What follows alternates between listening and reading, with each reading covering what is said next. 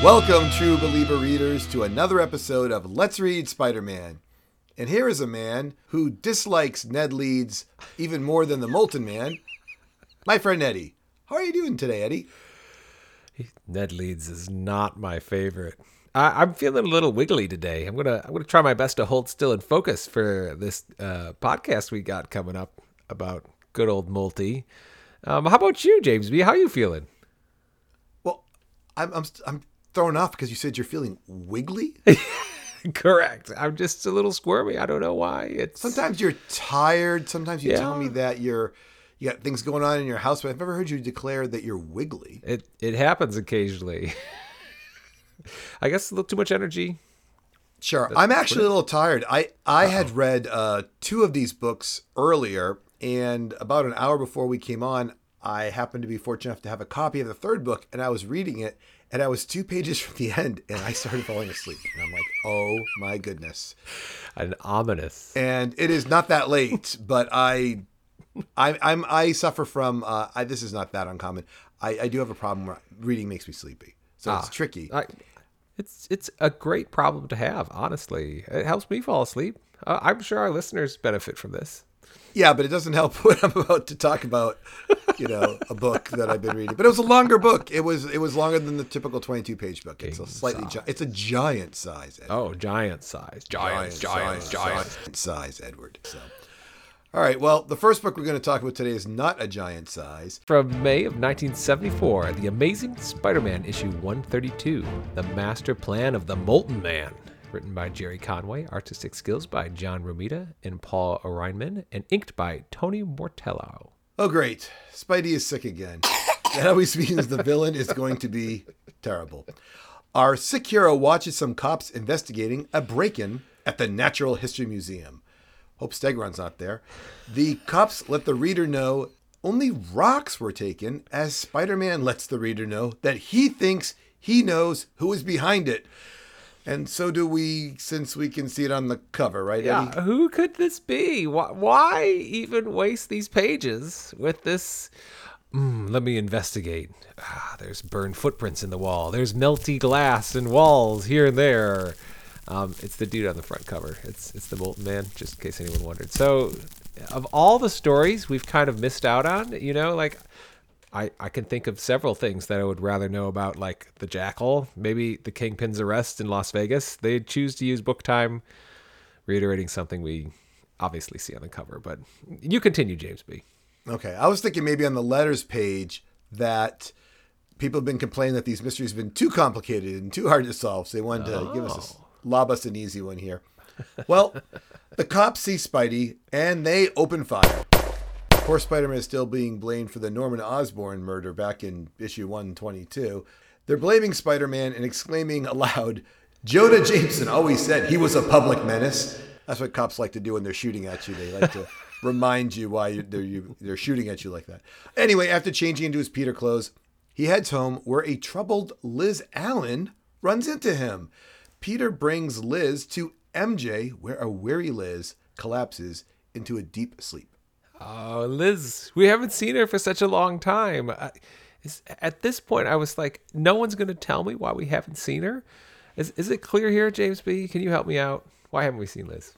Because they wrote her out and wrote in Gwen Stacy instead as the blonde. That was it. She was just, we're moving her out, in with the new, out with the old. Sorry, Liz. All right.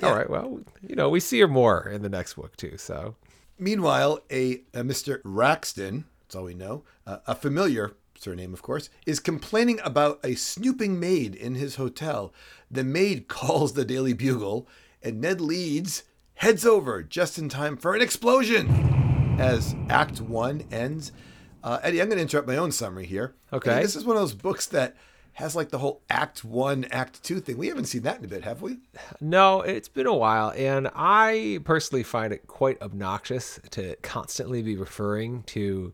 It's almost the same as the burglary at the beginning. Like, okay, like if this is kind of a play, or if this is a play, then I don't want to be reminded when things are happening and when new things are starting with Act 1, Act 2. The narration all throughout referring to this bothered me quite a bit. I agree. I did not like this Act 1, Act 2 stuff. And it's in that giant size book we're going to do as well. Peter goes to get some photos as Spider-Man, and he finds an unconscious Ned Leeds. And the Molten Man is there with some, like, extra molten going on, I guess we could say. So Spidey has to make a web net to punch Raxton. That's the Molten Man, Raxton, by the way. And the battle ends as Multi falls out a window. Peter drags Ned to a hospital where they both end up collapsing due to radiation poisoning. Ooh, jeez. So you want to just jump into the next book? Yeah, let's just keep going, James B. Tell me about it. Cue the cool starting another episode music. From don't do it yourself. From June 1974, The Amazing Spider-Man issue 133, The Molten Man Breaks Out. Written by Jerry Conway, artistic skills of Ross Andrew, and inked by F. Yakoya and D. Hunt. The Molten Man is breaking into the hospital to kill Ned Leeds. After nearly being discovered, Peter wakes up, changes into Spidey, and douses Multi with a fire hose. The Molten Man escapes, and Spidey checks on Ned before he heads over to MJ's to see how Liz is doing. Liz gives us a backstory, which includes the Molten Man. This is a terrible backstory for Liz. First of all, we haven't seen Liz in a long time, and she says she graduates high school, and then she has an obligation to her stepbrother. Are we to understand that the Molten Man is her stepbrother? Am I wrong? Did you? I was going to squeeze this in at the end, but what happened is when they went to bring the Molten Man back, they went back and said, I'm going to do my research on the Molten Man. And the issue that the Molten Man appears in, Eddie, happens to also be Liz Allen's final issue. Oh. So I had read in my Wikipedia Marvel fandom pages, and listeners know that we don't go do a ton of that. That's not how we operate here. But for whatever reason, I needed some information. And I read that whoever went back there and looked it up said, hey, this Liz Allen character happens to be in the issue, and then they were gone. I'm going to use that character because they're not being used at all anymore. With the exception of when Liz shows up because Flash is creepily following her, we haven't seen Liz at all. So they retconned this in a way that did make sense. But yeah, that's her stepbrother. They said, sure, why not? Why not? Well, I mean, it makes more sense why Liz would take a job trying to help her stepbrother because he's very ill as the Molten Man. But this drives me crazy when he lashes out at her and she's like, if I'd been stronger, perhaps I could have given him the understanding he needed. It's like, Liz, you're dealing with a grown man here, okay? I understand he needs help, but it just puts so much blame on Liz, and Liz, she doesn't need to be portrayed as so kind of lacking confidence and self-blame, and almost, it's not really gaslighting through this, I guess we could say, but the Molten Man, I feel like, is blaming Liz for his whole predicament to a certain extent, and I just don't like that. Terrible writing in there. Didn't hit me the same way. I didn't think it was as strongly that she was taking the blame for his problems. I think it was just, I felt it was, she's trying to help him and she failed and he fled away to go cause more molten-y problems. I guess. But whatever. All right. Well, my fault. He struck that intern. It's lines like that I'm like, no. That he struck the intern because he's the Molten Man, not Liz Allen. I understand.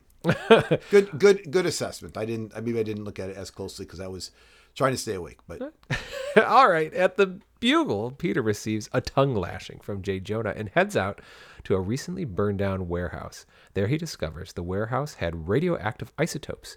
He kicks some cops taking pot shots at him and heads to the Museum of Natural Science, where he finds his golden boy. I was surprised that Peter finally starts punching the cops. I've seen him tie up the cops in his webbing. I've seen him, of course, fleeing from them constantly, but he usually has to go back and start fighting them. And he went in there and he fought them like they were the typical street level criminals. He punched them across the page. I'm not saying he shouldn't be punching them, but he just normally doesn't do this. It is a new level for him to be illustrated as fighting the police.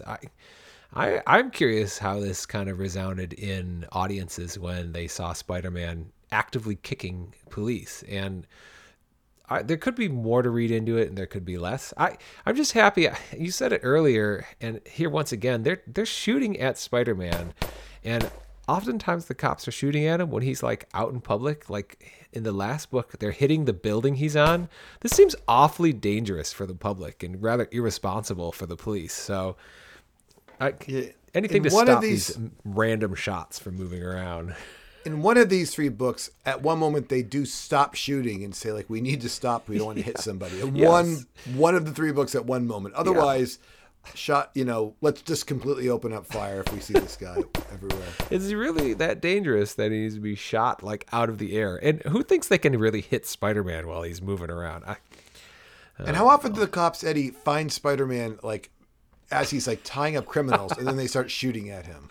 Yeah, it's unreasonable all around. Well, in the museum, Multi knocks Spidey out briefly and chooses to escape. Spidey eventually catches up to him on a subway going across the bridge. Spider-Man throws the Molten Man's bag filled with life-saving isotopes into the Hudson River, and the Molten Man dives in after. There's a mild explosion, followed by some steam as he hits the water, and that's the end. There was a moment in there where the Molten Man was doing all kinds of talking about, I'm going to use this to cure myself. I'm thinking, is Spider-Man going to be responsible for the Molten Man's death here? Now, I'm not even saying that Mark Raxton dies when he hits the water or not. You know me. If I don't see a body, he's coming back. But it really is written for a minute like Spider-Man is the cause of this guy's problems by not allowing him to finish his experiment. And Spider-Man even hesitates for one panel and says, like, oh, well, let me help you. And then, he's like, no, fireball, or whatever he does to him. Did you get that same kind of sense that Spider-Man was kind of the villain for a moment? Yeah, it appears the Molten Man is gathering these isotopes and the the jewels from the Far East to try to solve his deteriorating body, because I think we could describe it as he's just falling apart, right? Is the way he's depicted in here. What struck me actually is when Spider-Man's fighting the Molten Man in this way, like he says it himself, he's over 300 degrees and like he melts through his asbestos clothing and mask. And I just thought it was interesting to think of a villain you would fight that you couldn't touch. I mean, I don't think Spider-Man gets to touch or grapple with many villains. I think of like Kraven the Hunter as being someone he could wrestle with, actively. But is the Molten Man giving off radiation, or is it the things that he has? This seems a little unclear to me. Yeah, I wasn't sure either. I thought it was from him. I think so too, which I honestly, that would be a really interesting battle to fight, to have Spider-Man fight the Molten Man. And even if Spider-Man's winning the battle, he's taking in radiation, making him weaker every second that it takes him to fight the Molten Man. I'm not a big fan of the Molten Man, but if he's too hot to touch and he's weakening people he's fighting just through radiation, this makes fighting much more interesting with the Molten Man, in my opinion. I'm not a big fan of the Molten Man, said everyone ever listening to this podcast ever.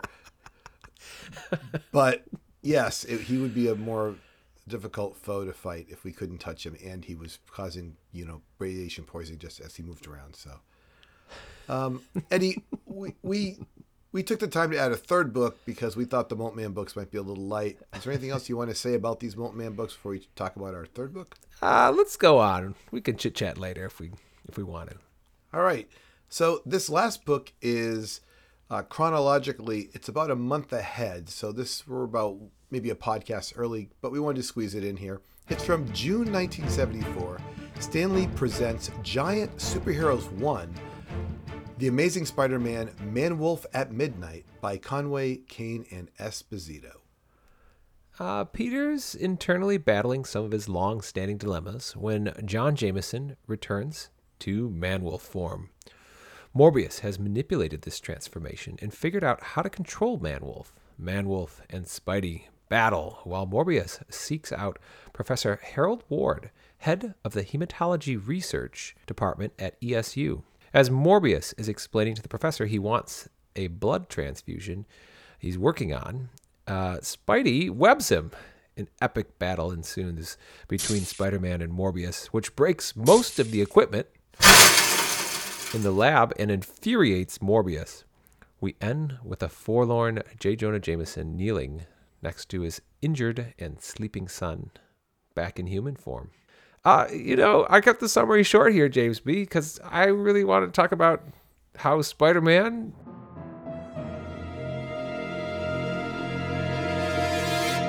is the villain in this book, right? Yeah, I saw this comment of yours, and I wasn't sure which way to go with it. So, yeah, here again, this is a very short summary purposely. It's the longest book of the 3 books, but there isn't that much to it.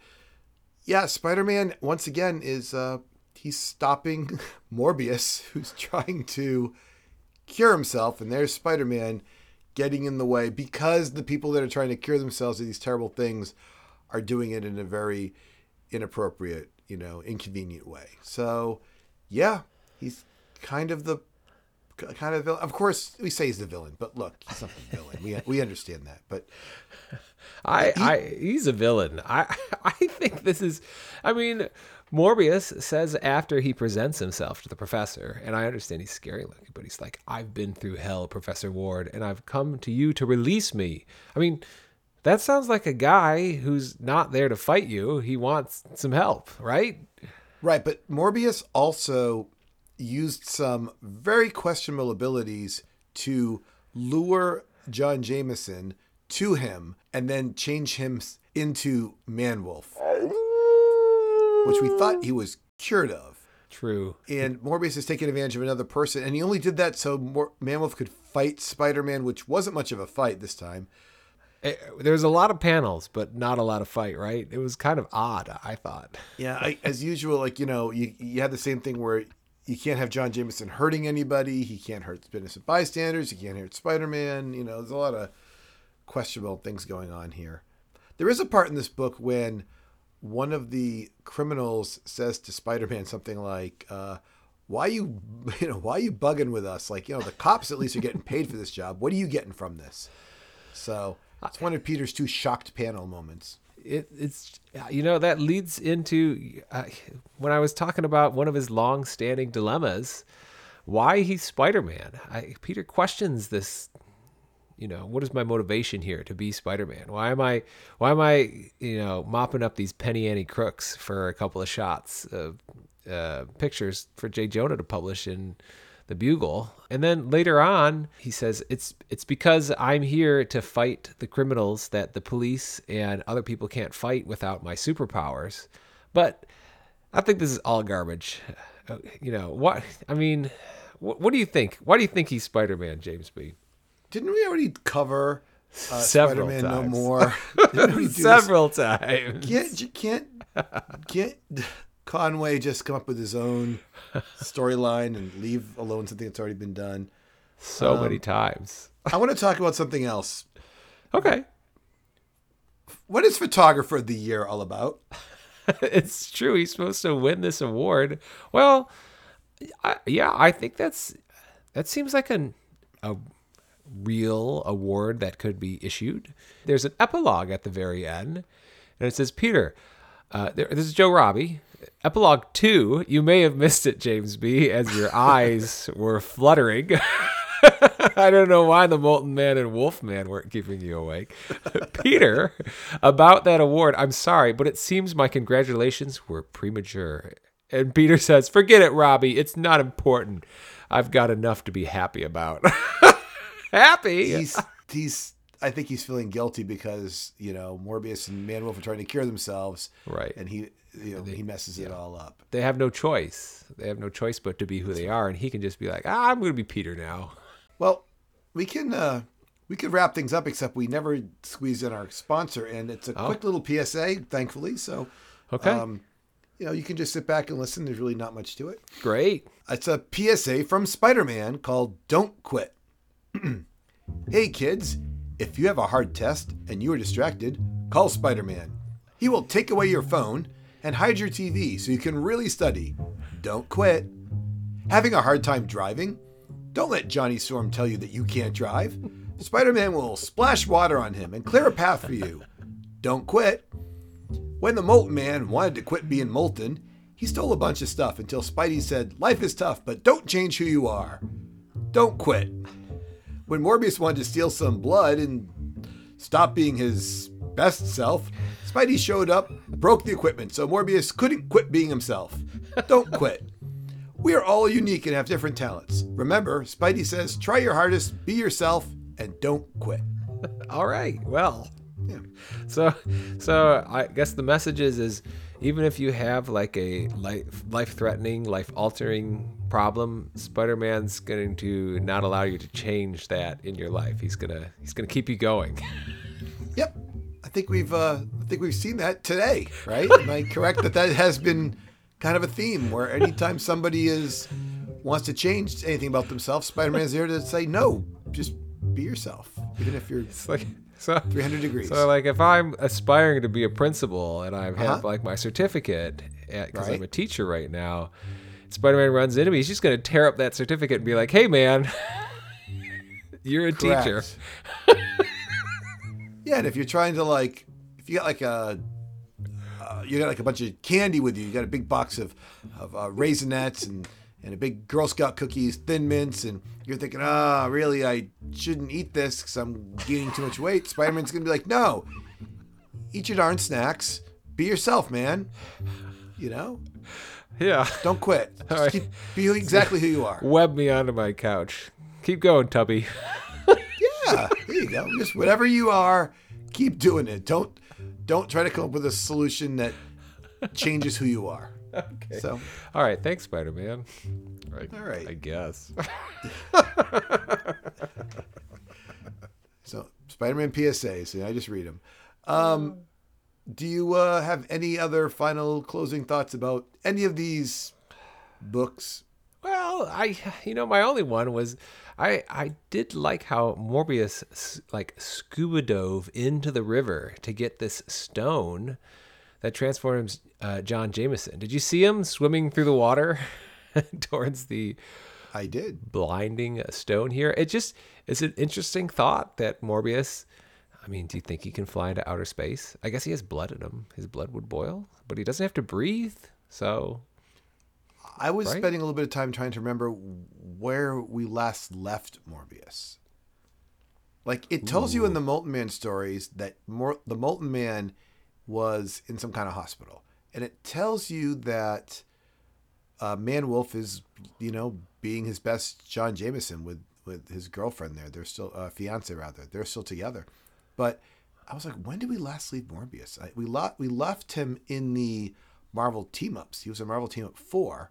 But did he just run away? Yeah. He said, I'll see you again one day, and he fled? I don't remember how it ended. yeah, it is very, talk about not giving us some story we might want. He does say that first day when I read of your accident in your father's newspaper, I was in the South at the time. Okay, that's very big, the South. And but I came north immediately. So I guess he came back, and then I like this part. I found a drunken sot who'd witnessed your battle with Spider-Man. I can only hope it's not depicted as Nathaniel the drunken Yes. doc.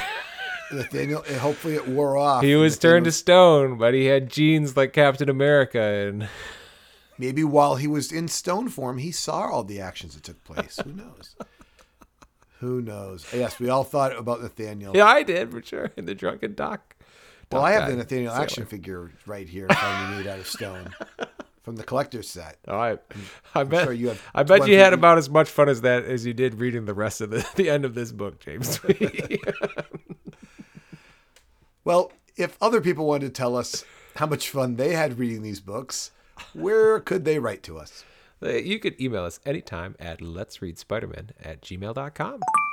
And if they wanted to go to where the real action is and fire us a tweet, where could they do that? Yeah, you could find us at Let's Read Spidey on Twitter. This is Eddie, joined by, James B. and remember, listeners, if you're a 300-degree man with radioactive pouring out of your body, don't jump into a river. Goodbye. Goodbye.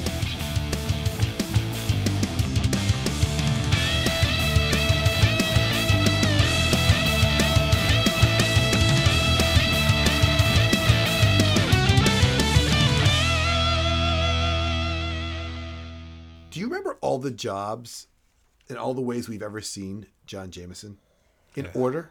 In order, military man. He was something before he was an astronaut, right? I think he starts off as an astronaut, don't we? Well, when he's flying on the plane being saved, isn't that the astronaut job? In this era, he had to be in the military before he was an astronaut. There's just Okay, I'm not. Yeah, he also had to go to high school. But I just mean the first time we meet him, he is. You don't think we meet him as an astronaut first? yes, we do. Okay, fair. Then next. You're gonna have to help me out here, James B. My John Jameson trivia is off. Okay, What's he do next? he's like guarding the nullifiers is going to be stolen by Doc Right. Ock and those guys. Yes, correct. Then he comes back as a superhero, Yep, that's right. Correct. right? He gets really big. Because I remember he's like giving Spider-Man like the winkies in the window, like thanks for the help, Yeah. Spider-Man. Yeah. That's during that era. And it is the next time we see him, then he's with Christine and he's turning into Man-Wolf. I think so. No, I think there might be one more thing with it. I feel like he's in charge of one more protection rig. You're exactly right. He's been turned into a superhero, big guy, and then he got turned into a werewolf. His body it's had a lot of weird transformation occur.